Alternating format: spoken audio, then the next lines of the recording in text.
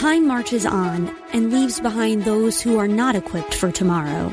We cannot predict what will happen in the future, but we at Regent University aim to prepare you for it. With world-class professors and over 150 programs, the opportunities to find success in your field are many. So don't let tomorrow pass you by. The journey to your brightest future begins here. Visit regent.edu/learn more. For business and investing news, this is the Biz 1440. KYCR Golden Valley, Minneapolis, St. Paul. With SRN News, I'm Bob Agnew in Washington. Rescuers continue to search for survivors in the aftermath of Hurricane Ian in Florida this week. Fort Myers resident Anthony Rivera described trying to rescue a family around a large boat. To see a boat literally right next to my apartment as I'm trying to pull my grandmother and my girlfriend out, that's the scariest thing in the world because I can't stop no boat. Meanwhile, authorities in South Carolina are awaiting daylight to assess the damage from the storm's second strike yesterday, and it is feared that the death toll may go higher. Retired U.S. Navy Admiral James Stavridis says in the event Russia uses a nuclear weapon, the U.S. and its allies will respond. Certainly, all of our forces would go on the highest stage of alert. You have to remember, NATO, of course, is not just the United States. It's a nuclear alliance. Stavridis was interviewed by the Salem Radio Network, and this is SRN News. I'm driving a 2018 Elantra, red, my favorite color. Hi, I'm Rita from St. Paul. Well, when I first walked in, I felt welcomed, and I'd been at a couple other dealerships that I gave an F to. And Justin was the first gentleman to wait on me when I took it in for my first service, and he's been the only person that I've dealt with since then. Can't say enough good things about him. On Christmas Day last year, I was on the freeway driving home, and all of a sudden the red light came on, and the right front tire was low. And the next day I called, and Justin answered. He said, let me take a look at it and go in the waiting room, and I'll get back to you. They found that there was a huge nail in the tire. And so he was able to get that all fixed up and replaced and sent me on my way home. Invergrove Hyundai was very welcoming. Service was excellent. Invergrove Hyundai service technicians are ready for you no matter what kind of vehicle you drive. Open 7 a.m. to 6 p.m. weekdays. Call them today or schedule your appointment at InvergroveHyundai.com. Education is absolutely the most critical decision you can make for your children. To get half off, it's a no-brainer. Hi, I'm Jeff. Hi, I'm Trish, his better half, and we're from Oakdale. We wanted a strong Christian school with conservative values. The half-off tuition program was better than we could have ever imagined for our family. I asked the station several times to make sure that I understood that there weren't strings attached, and there were no strings attached. The impact on our kids has been amazing. Their critical thinking is stronger, and they're better equipped for life. Yeah, the power of the Christian education is that our children can make their decisions, and their sound decisions, and it just makes them better adults. Send your child to a private school for half the cost for their first year. No strings attached. For details and participating schools, visit TwinCitiesTuitions.com. That's TwinCitiesTuitions.com. Portions of this program may have been pre-recorded. The views expressed on the following program do not necessarily represent those of this station or its management. No! Come on, rise and shine. It's a beautiful day, isn't it? It's going to be a great year. Turn all the lights on and kill the noise. The Biz 1440 presents the best 2 hours of economic news and commentary. Is it safe? It's the King Banyan Show. This is the man. Your source for penetrating economic insight, razor-sharp analysis, and unflinching universal thought. My mind is aglow with whirling, transient nodes of thought. Everything you need to maintain clarity and stay ahead of the economic curve. Now, here's Professor King Banyan. Welcome back, King Banyan Show, the Biz 1440. Thank you for listening today. It is my absolute pleasure, as always, to welcome back to the airwaves economist at Center American Experiment, and I'm going to say my friend, because I do think we're friends, John Phelan. John, good morning and welcome, sir. Good morning. Thanks for having me on. It's nice to be here. Yeah, no, thank you so much. And you're an economist, and you're a guy with that accent, so I can't help after that my last segment to think that you might have something to say about what's happening in the UK. Is this ineptitude by that government, or do you, like and I'm going to put myself right up front and say, I'm not sure it's so much ineptitude, but some bold, different kind of strategy to reclaim some lost ground among the Tory party. I was not a big fan of the Johnson government. I don't know about you, actually. So I'm just out there, and I'll just ask, what do you think? Well, it's fascinating stuff. If you think back to 08-09, the financial crash, British labour productivity and income growth has basically gone nowhere since then. We had this very solid trend line over decades that bobbed up at this kind of, same old rate, which was always below European rates, by the way. But since 2007, these numbers have gone nowhere in Britain. So there's something that needs doing. We cannot just keep on doing the same old thing. And over the past, so this is 15 years now, British kind of macro policy has been, and this is a period when the British government has been mostly conservative, has really been underpinned by low interest rates and increasingly by high levels of government spending. Boris Johnson once wrote that he was a bit of a libertarian when he was a journalist. As a prime minister, he did not govern that way. And his Chancellor of the Exchequer, Rishi Sunak, did actually end up foisting Britain with the highest tax burden since the 1970s. So it was kind of turning the clock way back to pre-Thatcher days. And to some extent, Truss and Kwarteng have gone back the other way, and they've tried to take macro policy, or certainly fiscal policy, in a much more Thatcherite direction. They realise that you can't just keep juicing the demand side with low interest rates and more government spending. There actually does need to be some supply side measures, and that's what they've done. The politics of this, if you look at the actual measures, one of them is not increasing the beer tax. One of them is not increasing the corporation tax. Those aren't tax cuts. They're just not tax hikes. There's a difference. Another one is that they're going to abolish stamp duty, which is a tax on house transactions. Well, they had a stamp duty holiday over the course of the COVID pandemic, and it actually paid for itself because when you tax transactions, there are fewer transactions. You cut that tax, more transactions take place, and you get more revenue. The revenue is not purely a function of the rates. The controversial one is this cut of the top rate of income tax from 45% to 40%. But again, I see people saying that this is just kind of libertarianism gone wild, which I don't know too many libertarians whose aim is a 40% top rate of income tax.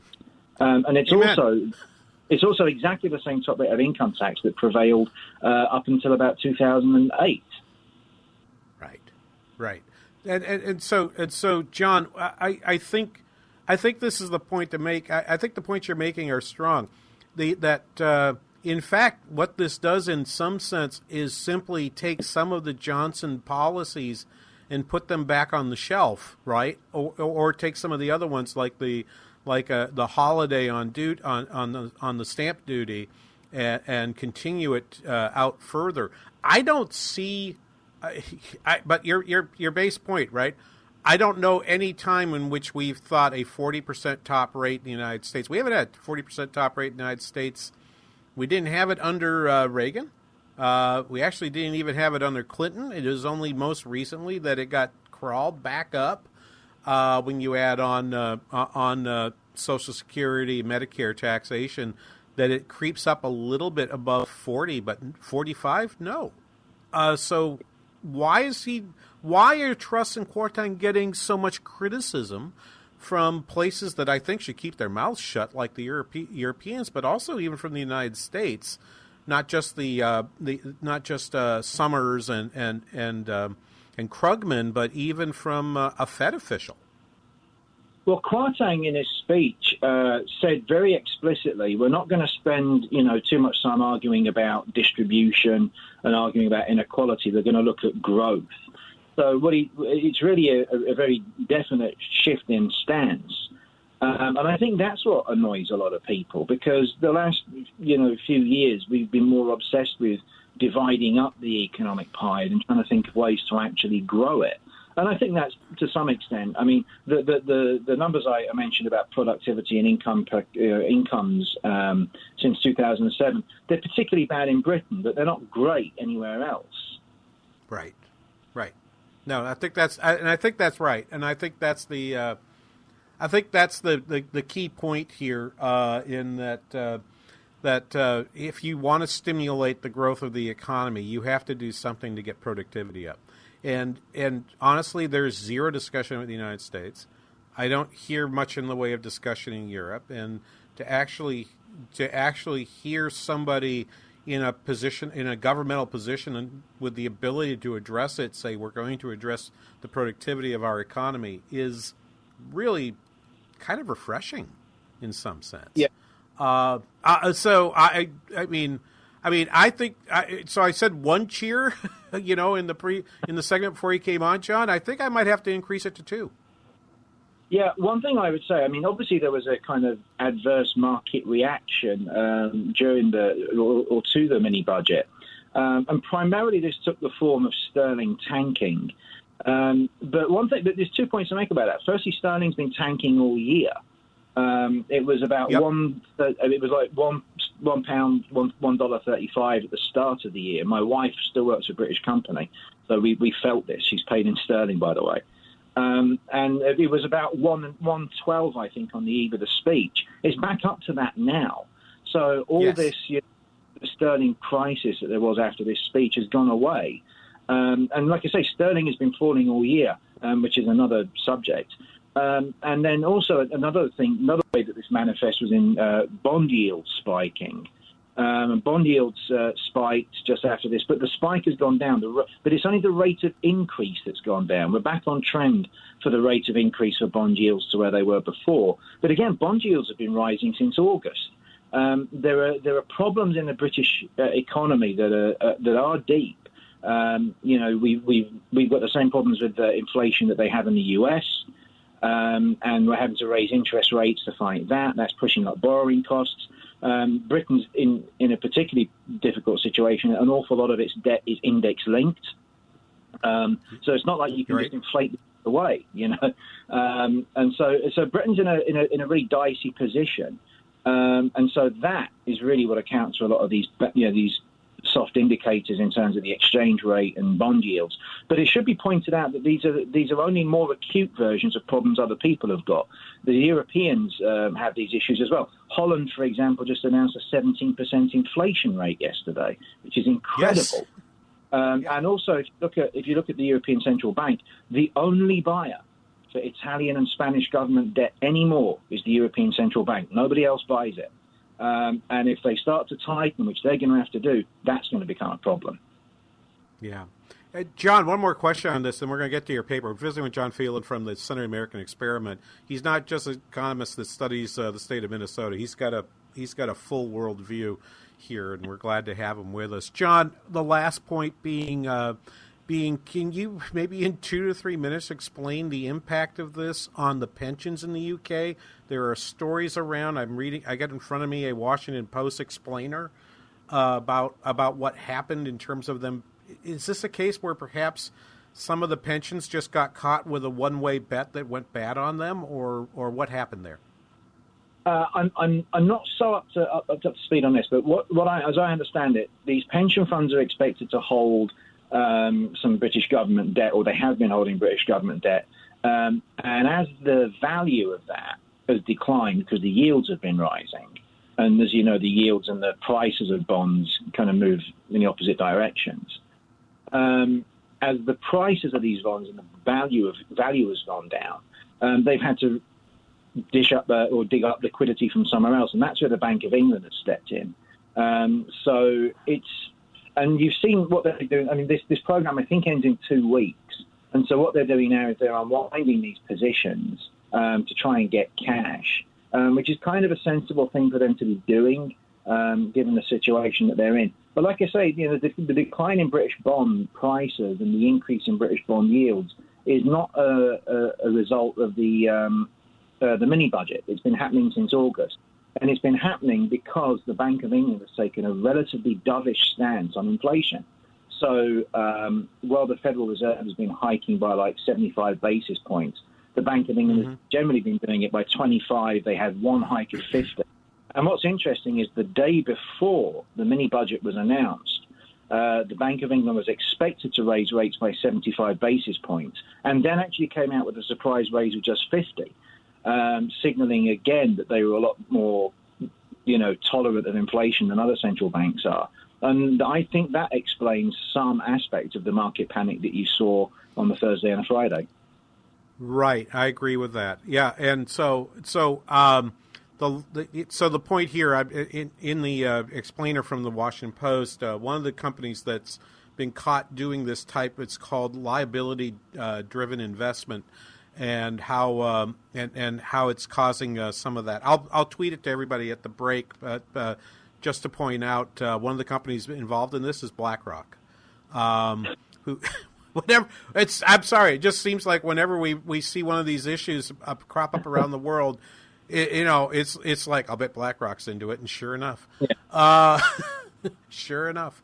All right, we're visiting with John Phelan from the Center America Experiment. We're going to get to the main topic next we came to talk about, which is the impact of COVID policies and COVID fighting policies across the 50 states, and what did it cost you to do that? We'll have that conversation right after this. You're listening to the King Banyan Show on the Biz 1440.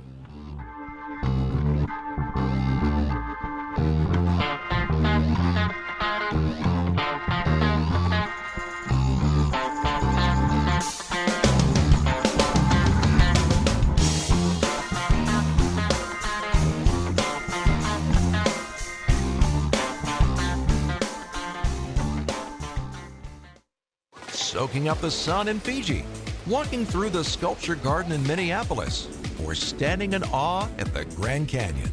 We're where you are.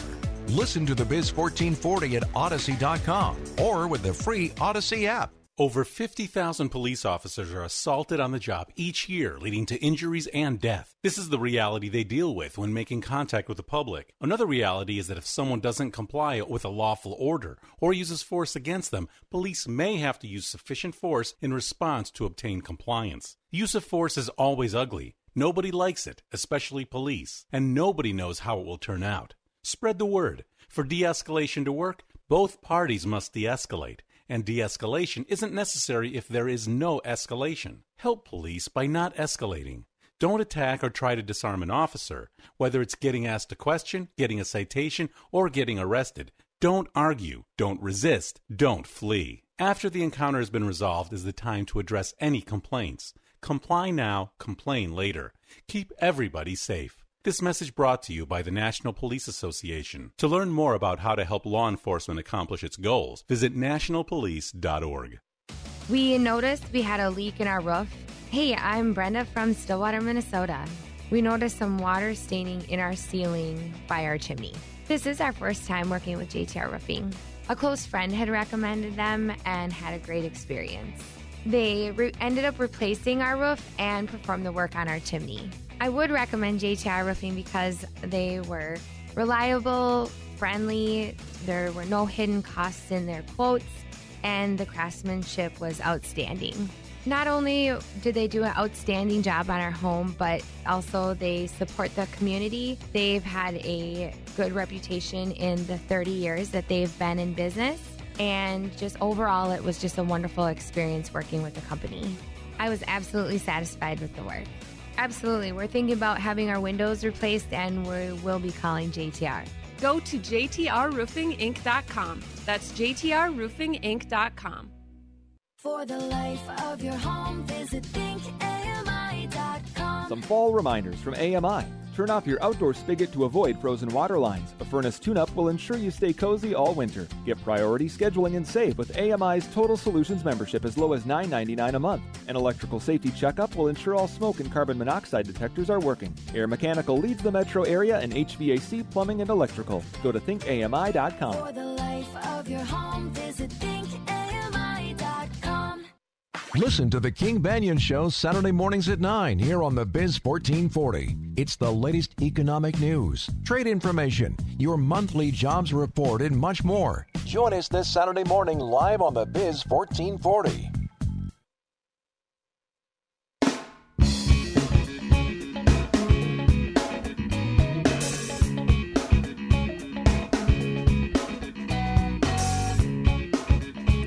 Welcome back, King Banyan Show, the Biz 1440. Visiting this hour with John Phelan from the Center of the American Experiment, co-author with, and I'm going to butcher her name, Martha Njamole? How do I pronounce her name? Njamole. Njamole? Okay, great. I think I'm going to give myself a B- for my pronunciation.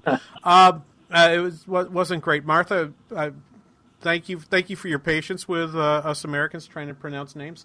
We're notably bad at it. But your paper with Martha is titled "The Costs of Lockdowns and Shutdowns: Counting the Economic Costs of Government Policy Responses to COVID-19." I've just put up on Twitter again another link to that. So if you are listening to us live, you can certainly go to the top of my feed at Banyan Show. Or you can just go to the Center of American Experiment at americanexperiment.org. You'll see the report down the page a little bit. Just go down and look at the reports. It's the most recent one, and give that a look. John, everyone thinks that they know what the costs are. Everyone thinks they know what the benefits are. There's a wide range of opinion, and everyone thinks that everyone else is just completely wrong in whatever it is they think. What I loved about your paper with Martha is that I think you guys are a little more modest in terms of trying to figure out costs and benefits and not just glossing over one side or the other. But you do try to get a pretty solid grip on those economic costs. And they're not the only ones, right? We'll talk about that maybe a little bit in the next segment. But just in terms of economic costs, what was it that you were able to find about the cost of shutdowns here in Minnesota? Well, the kind of primary finding of our report is that government policy responses, and I can talk a little bit more about how we quantified those. The government policy responses to COVID-19 cost each resident of the state about $1,900 in lost GDP by the end of the first quarter of 2021. Or about $7,500 for a family of four. And that was the 15th biggest hit in the United States. So that's over the course of the first year of the pandemic. Now, we were able to look at that period only because the measure that we used to quantify the government responses, which is something produced by a school at Oxford University, only unfortunately runs up to that period. It doesn't run on beyond that. But I think that covers the period for most places of the most severe restrictions. So I think we do get a fairly good handle on that. Good. And so when you did this work, you did a number of things. First, you simply tried to look at the ways in which you were measuring COVID impact, right? And yeah. There's a broad variety of COVID policies that were out there. How was it that you tried to grip on maybe trying to find a way to describe those COVID policies? Well, one of the things that I like to try and do with work like this is to rely on other people for some of the things. So we were quite fortunate that there is this COVID stringency index that was produced by, and I can't pronounce it, by the way, the Blackvinick, I think, School at Oxford University. This has been quite widely reported, quite widely used. And what they did is they constructed, not just for the US and the States, by the way, they did this for a whole bunch of jurisdictions, but they constructed an index so that as the number went higher, it meant that your authorities were imposing more stringent restrictions. So there is actually a chart in the report. It's slightly difficult to present it visually. There's a big table that kind of generates these numbers, but to present it visually is difficult. So what I do is I look at Minnesota and its neighboring states, and you can track the lines on a chart over time, time on your kind of x-axis, and see how the stringencies relate to each other, how they change over time. And you can see that, they follow the same kind of pattern-ish, in the sense that there's an initial tightening and things go off and then they drift on for a bit. But you do see some differences in stringencies, obviously, of course, with Minnesota and its neighbors. So the peaks are different, and the ongoing stringencies are different throughout the tail of that period. One of the things that's good about your report, I have it up on on one of my screens in my office here right now, and I'm looking at page 25 of that report in Figure 11, which looking at that stringency index. You would have got the impression, John, by the reporting that somehow the stringency in Minnesota was like 1,000 and it was 0 in South Dakota. But the truth of the matter is it was a lot less than that. And I have to say, I paused on that graph and I'm like, okay, so who's this Blavatnik school and why are they accusing South Dakota of being like 50% stringent? What does that mean? So maybe a little flesh on that a bit. Yeah, they don't just look at state policy, by the way. They look at kind of the levels of government below that, and I think that feeds into it. For example, I went to Sioux Falls in South Dakota during the period of all this. And, there were masking requirements and there were kind of spacing requirements in some places. So it's not necessarily true that the state government drove all of this. You actually see, and this is something I cut out of the report because it was kind of dragging on a bit, but I think it's on our website, something I wrote, is that if you look at the employment change in restaurants in Minnesota and the Twin Cities and draw a line over this period, you do actually see that the lines track each other basically, perfectly, until the back end of 2020 when they diverge fairly significantly. And that, I think, is a factor, is a result of the fact that the cities, Minneapolis and St. Paul, imposed these extra requirements when there was some COVID surge, which weren't reimposed elsewhere in the state by local authorities.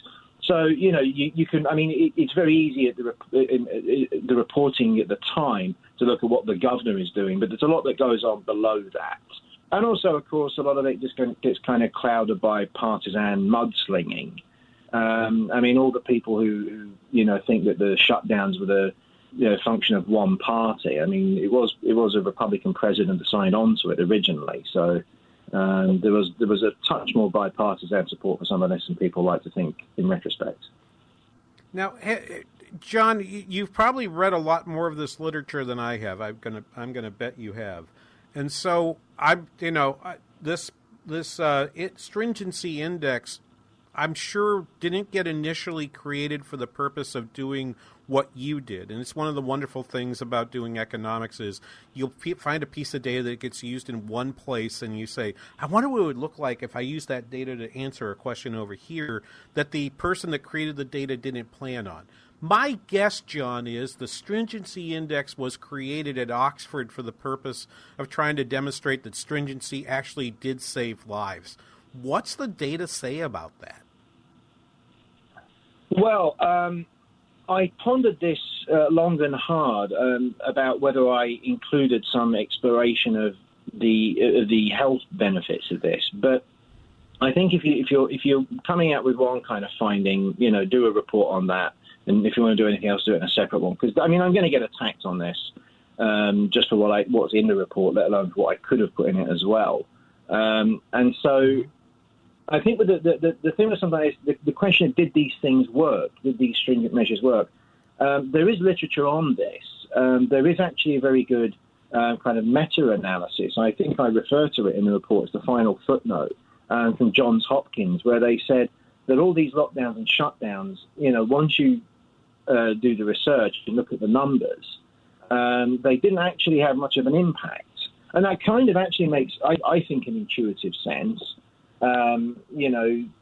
If you've got this respiratory disease, which you do have to be kind of in close contact with people to catch, you're not going to get it just walking down the street necessarily. And so I see people wearing masks in the street, and it's like, well, that's not necessarily all that helpful. I mean, if you want to do it, fine. I was very loath to answer the question of whether they worked in a medical sense.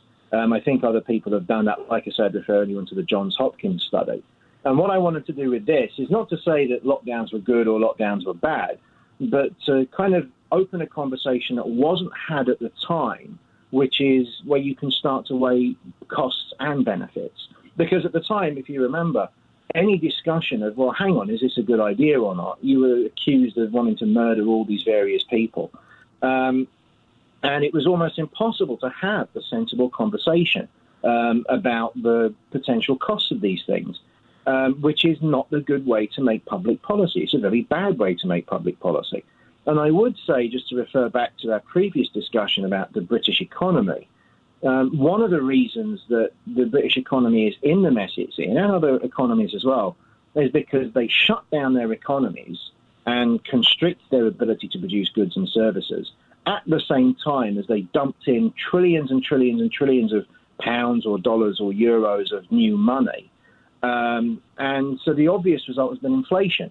And so all the situation that we've got worldwide now, with these interest rates going up and inflation and yields and all the stuff we were talking about, likely high inflation and recession, this is all a result, this is all a cost of those shutdowns.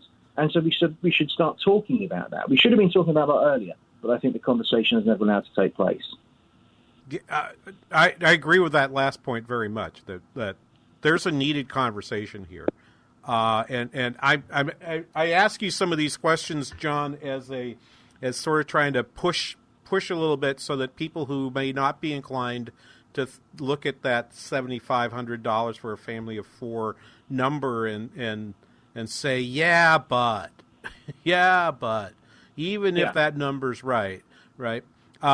So we're going to talk a little bit about how you get at that number without getting too nerdy on our audience. But I also going to ask you a question that we exchanged emails while you were in the process of writing this, and I'm going to put that question on to you publicly about let's think about that trade-off, and that's why I asked you the question before. But we need to take a break here for a moment, John. I'll be back with you in just a minute. We're talking with John Phelan from the Southern American Experiment.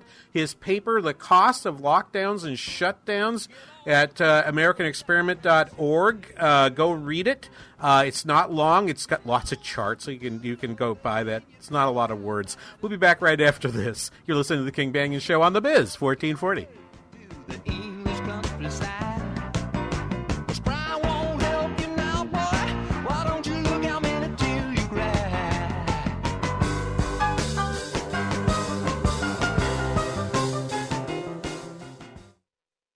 Attention taxpayers. If you owe the IRS back taxes or have years of unfiled tax returns, the IRS has greenlighted billions of dollars in tax relief to those facing financial hardship through its tax relief initiative. If you have a delinquent tax problem and possibly facing wage garnishment, liens, levies, audits, or already in a payment plan, you may now qualify for significant relief. Qualifying and enrolling in this program will stop all collections, settle your tax problem, and may even reduce what you owe by up to 99%. Call the hotline at Defense Tax Partners to see if you qualify and receive your free tax assessment by dialing 800-533-4877. If you or your business owe $10,000 or more in back taxes to the IRS or state, you can now qualify to get the help that you need. Call now to see what you qualify for by dialing 800-533-4877. 800-533-4877. That's 800-533-4877. We say thank you for your support of the Here to Help campaign. This past week, we raised over $27,000 to support the life-changing programs offered by the Salvation Army. Your donation is already at work right here in the Twin Cities, providing rent assistance, supportive housing programs, and more. Because of your generosity, families in the Twin Cities won't have to choose between paying rent or putting food on the table. They're getting the hand up they need to regain stability. Thanks again to Geritom Medical, and most of all, thank you.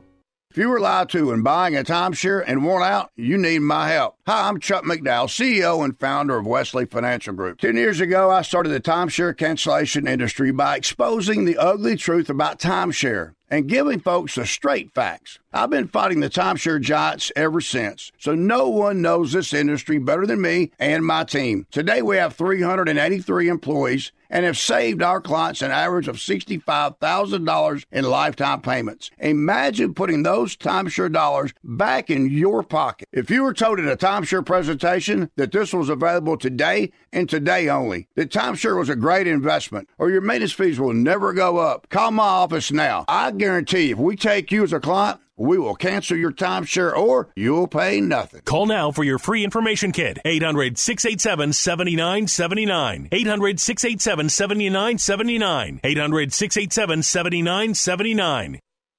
What does it mean to be a Christian woman in our current culture? How does your faith in Christ relate to the world around you? At times, being a Christian can seem like an overwhelming task in today's busy and challenging landscape.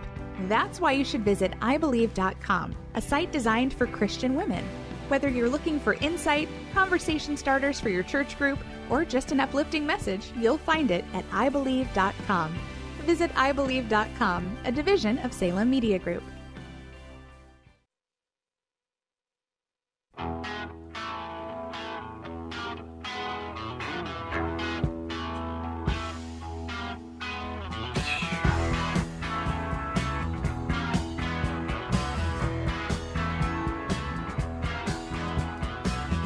Welcome back, King Banyan Show, the Biz 1440. Thank you for listening today. We're visiting this hour with John Phelan from the Center of American Experiment. AmericanExperiment.org is their website. His latest report, I've got the cost of lockdowns and shutdowns, Part 1. I'm looking forward to Part 2, John, which I don't know that you're involved with directly, but it's looking at the impact on Minnesota students, which is clearly a topic of great concern for many parents around the state, and I think will be as impactful as the report that you've created. But just to go back to this point, so let's talk a little bit about how you arrive at a number of and we're rounding $7,500 for a family of four. And you said it only goes to the first quarter 2021 because that's all the data you had to work with for now. So, so let's set so people are like, well, what about later? It's like, well, we'll have to wait for the data to show up before we can know the answer to that, if there is desire for that. But let's talk about how it is that you tried to get a grip on that $7,500 number. Yeah, well, firstly, you take the kind of observed changes in something like GDP per capita. And that's kind of our outcome variable. So we've got what we actually had, and you just download that from the Bureau of Economic Analysis or somebody. And then you go into what's called, kind of econometrics, which is really it's the kind of application of statistical methods to economic questions, I suppose, is maybe the textbook definition of it. So what you do then is you start to collect other variables, kind of explanatory variables, which you could say explain the observed changes in your outcome variable. So, real GDP or something. And so I sat down and I thought, well, obviously, we've got stringency is the one. And the stringency index is what made all this possible. Without that, it's just not doable. So the stringency index is the first one. That's the key one. That's what I was trying to kind of isolate the impact of that. But you have to put other things as well, other things that could influence the observed outcomes. So you kind of build a model. And so I thought, well, what can vary from state to state? that will be impactful. So I put taxes in there. We're going to measure with tax burdens from the Tax Foundation. Also, it seemed to me that states that have been particularly heavily hit were states with a large share of their incomes that were derived from like arts and leisure and entertainment, which obviously were particularly hard hit by these measures. And so it seemed to me that if you were a state like Hawaii, for example, and Nevada, which had a lot more of your GDP derived in that, then you were probably going to get an outsized hit. So the share of your economy derived from that was probably worth putting in. So those are kind of the main ones, the main other variables that we use. And so then you put all this into your econometric software, and it churns out these estimates of the impact of these things on your observed outcomes. And one of the things it produces is this estimate.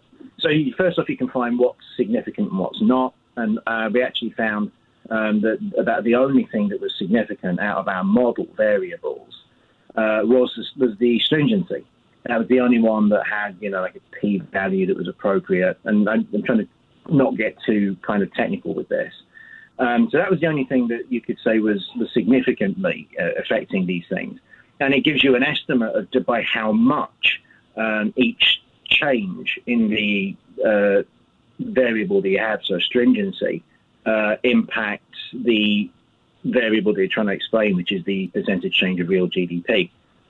And so once you do that, then you can calculate the exact effect of the stringency measures, and then you can kind of subtract that or add that, to the measures that you have to figure out what GDP would have been, what the change in real GDP would have been in the absence of these measures.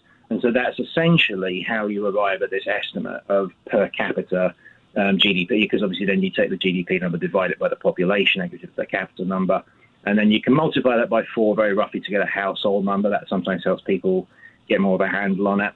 But that's the kind of short version. I hope that kind of gets it about right. Yeah, I think that's good. So one thought I had in this is that if I thought about the difference between, and because we live in Minnesota and we hear all this talk about North and South Dakota, and you've made a good point here today, I think, in that you're talking about the GDP, that stringency happened in the Dakotas in no small part because of local government policy rather than state policy. So if I take your information of that dollar amount, that $7,500 per, or maybe I should do it on a per capita basis because it'll be easier. What's that difference between, say, what Minnesota cost and, say, a South Dakota? When South Dakota, I think the loss is like $1,200. Right. In North Dakota, $1,600.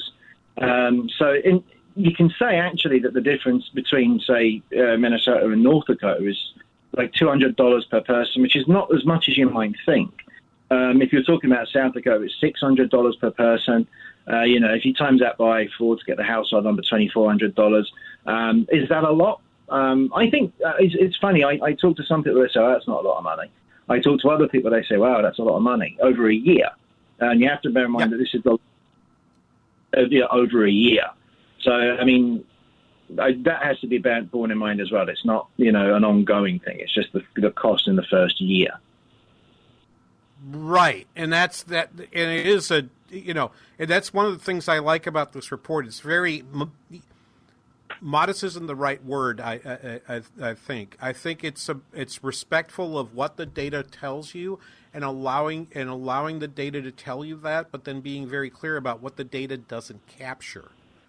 And I think that's an important part of the work you've done here, John, is that you and Martha have done, is that you have made sure to not overstate what this really says. But it basically says that if we had lived in South Dakota, which everyone kind of holds up as holds up as being, a model place, that's $600. We go down to Florida, it's really insignificantly different from South Dakota in terms of the numbers you're providing here. So it's about $600 a person.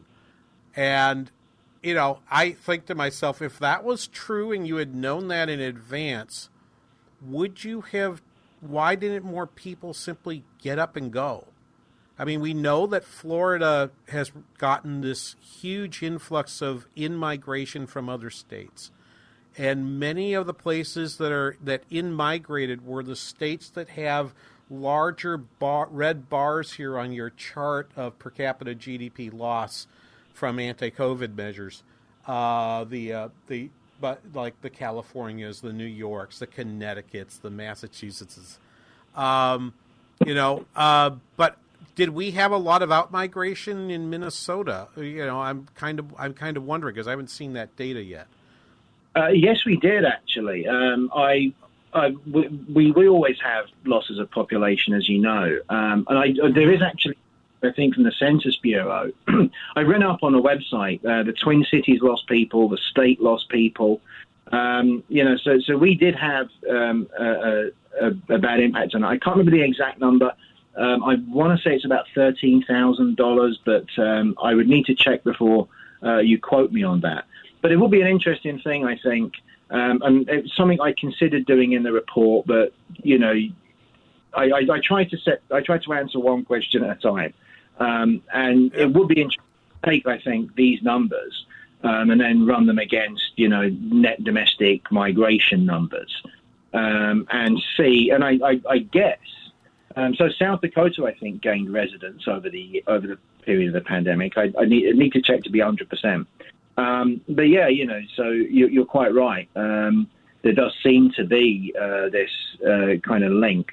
Although it's kind of interesting that Texas is still up there with $1,700 loss. But you have to remember that a lot of Texas is. I mean, I don't like to use the red and blue terminology, but Texas isn't that red. I mean, it's a state that could flip, I suppose. And so at the lower level, particularly at the city level, there were significant restrictions, in places like Austin or Dallas or somewhere, which is a large part of Texas.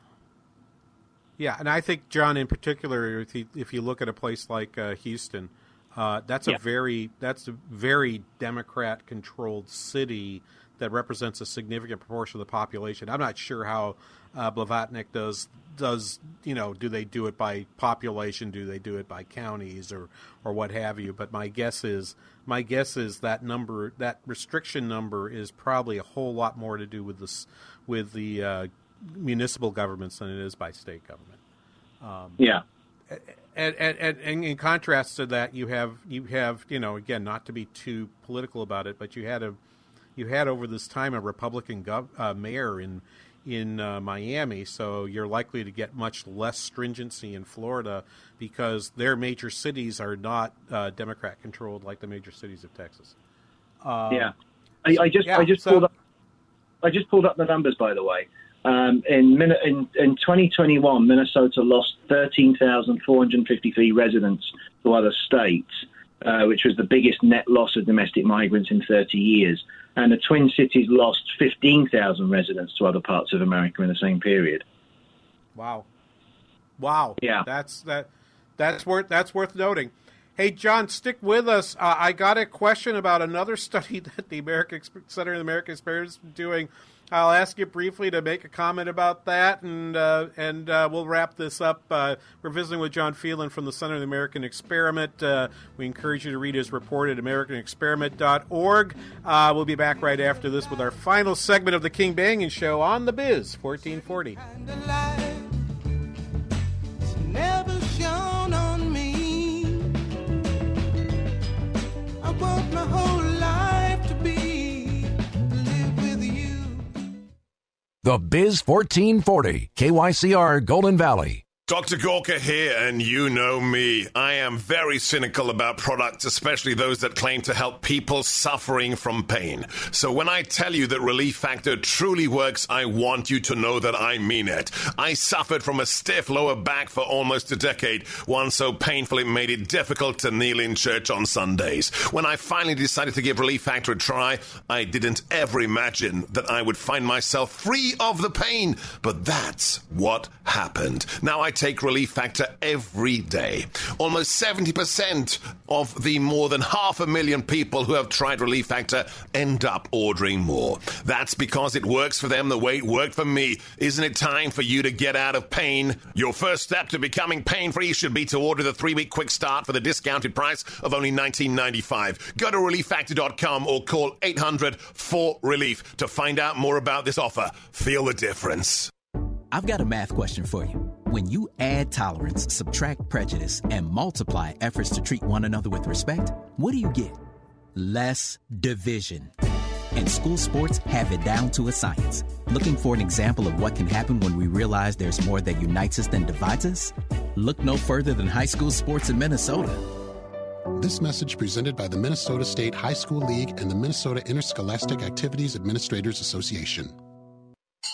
Turn market volatility into opportunity today by investing with the big institutions, not against them. Many people are getting taken advantage of by Wall Street. Learn why their returns are so much better than the average novice 401k investor. Learn the skills to be a better steward of your own money. Call for a free in-center or virtual investing class today at 952-814-4410. Call Online Trading Academy at 952-814-4410 or go to learnwithota.com. 612, The Bird. Now you can say, I got a guy, when you have an electrical problem or a home project. Early Bird Electric is the troubleshooting expert, and they love old homes. For home rewires, remodeling projects, and emergency service, you can trust Early Bird because of their unmatched service guarantees. And yes, Early Bird offers same-day service and 24/7 emergency service. 612, The Bird. Mention AM 1280 The Patriot, and your trip charge is free with repair purchase. 612, The Bird. Or visit 612thebird.com. Looking for an affordable, thoroughly biblical Christian school for your K through 8th grader? Check out Foundations Christian Academy in Ham Lake, the newest member of our half-off tuition program. Find all the details at learnatfoundations.org. That's learnatfoundations.org. Sightseeing in Ferris, at the mall in Bloomington, or on horseback in Dallas. We're where you are. Listen to the Biz 1440 at Odyssey.com or with the free Odyssey app.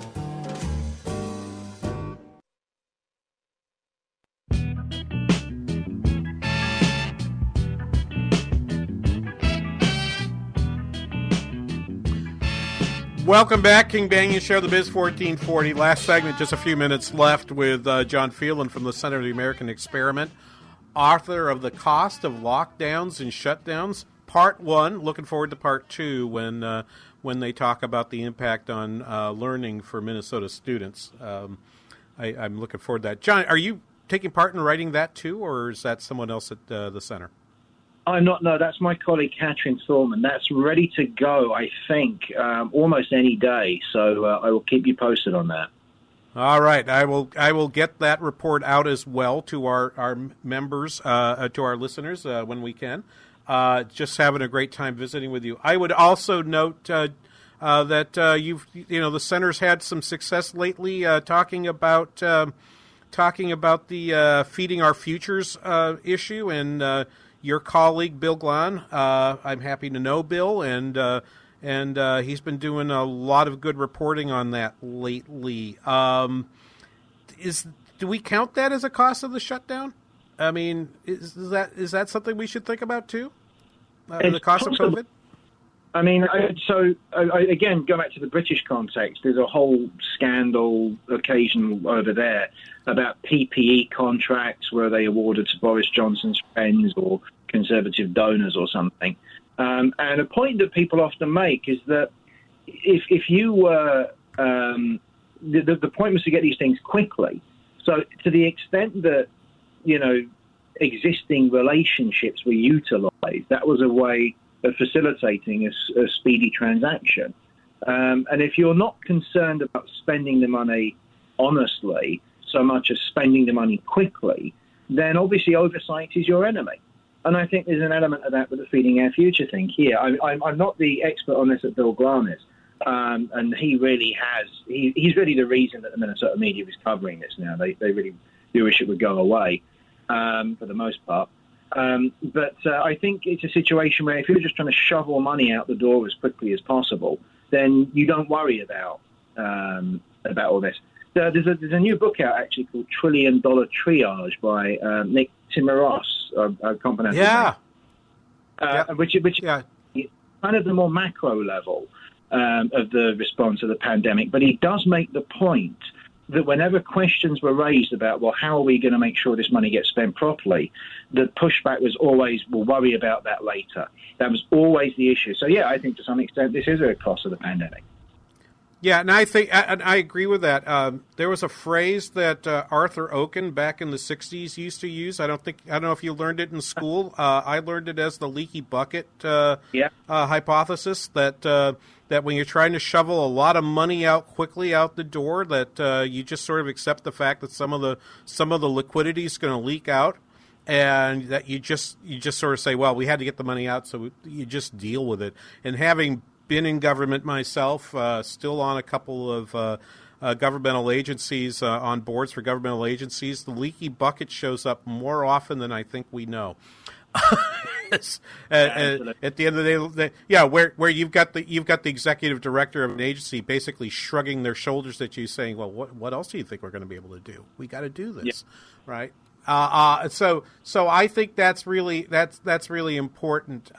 John, last question: what are you working on next now that this report is out?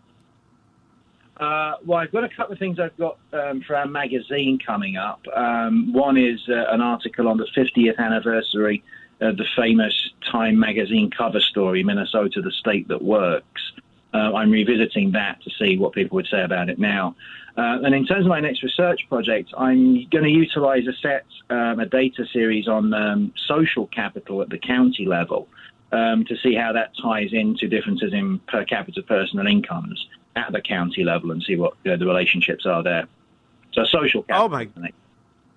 Oh my goodness. Okay, we're gonna have to have you back for that. That's an issue of personal interest for me as someone who's in the economic development space here in central Minnesota, and who thinks somehow that we have a ton of social capital up here that should be the envy of the rest of the state. So I can't wait to read this, John. It's just fantastic. John Phelan from the Center of the American Experiment. Again, one last time, AmericanExperiment.org. The costs of lockdowns and shutdowns. If you're a listener to this show, you can get through this paper. Yes, there are charts. Yes, there are graphs. There's even an equation, but you'll be fine. You'll get through it. Thank you so much, John, for your time today. Appreciate you being here. And thank you, Daniel, for the production work there as well. We'll be back next week with Job Saturday here on the King Banyan Show on the Biz 1440. See you then.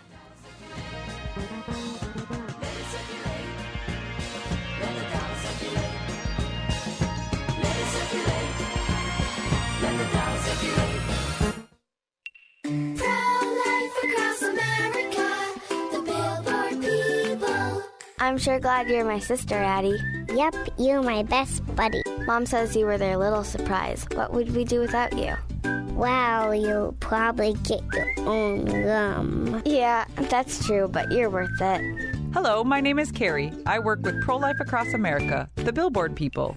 If you know someone who is pregnant or in need of alternatives to abortion or needs post-abortion assistance or would like to support the life-saving work of Pro-Life Across America, please call 1-800-366-7773 or check us out online at prolifeacrossamerica.org.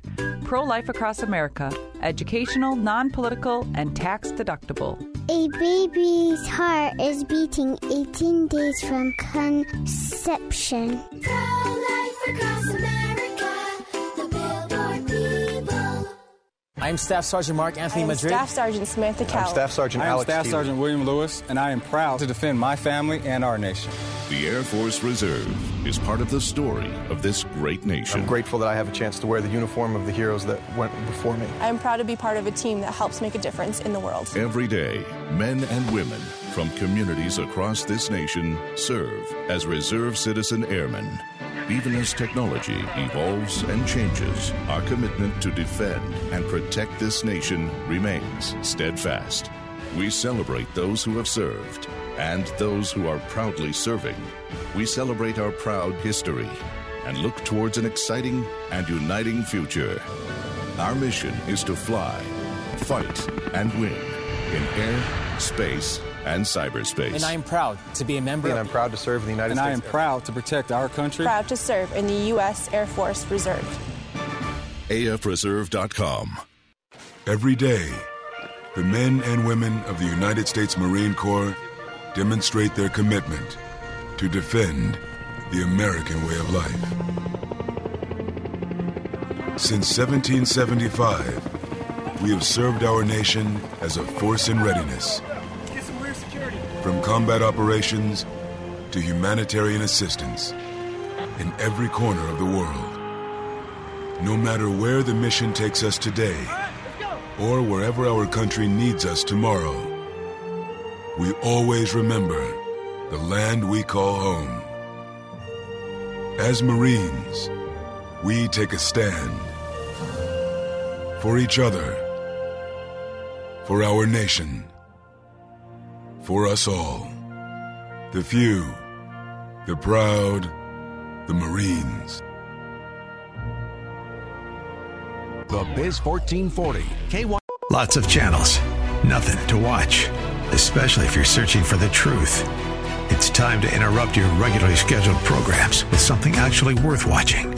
Salem News Channel. Straightforward, unfiltered, with in-depth insight and analysis from the greatest collection of conservative minds like Hugh Hewitt, Mike Gallagher, Sebastian Gorka, and more. Find truth. Watch 24/7 on SNC.TV and on Local Now, Channel 525.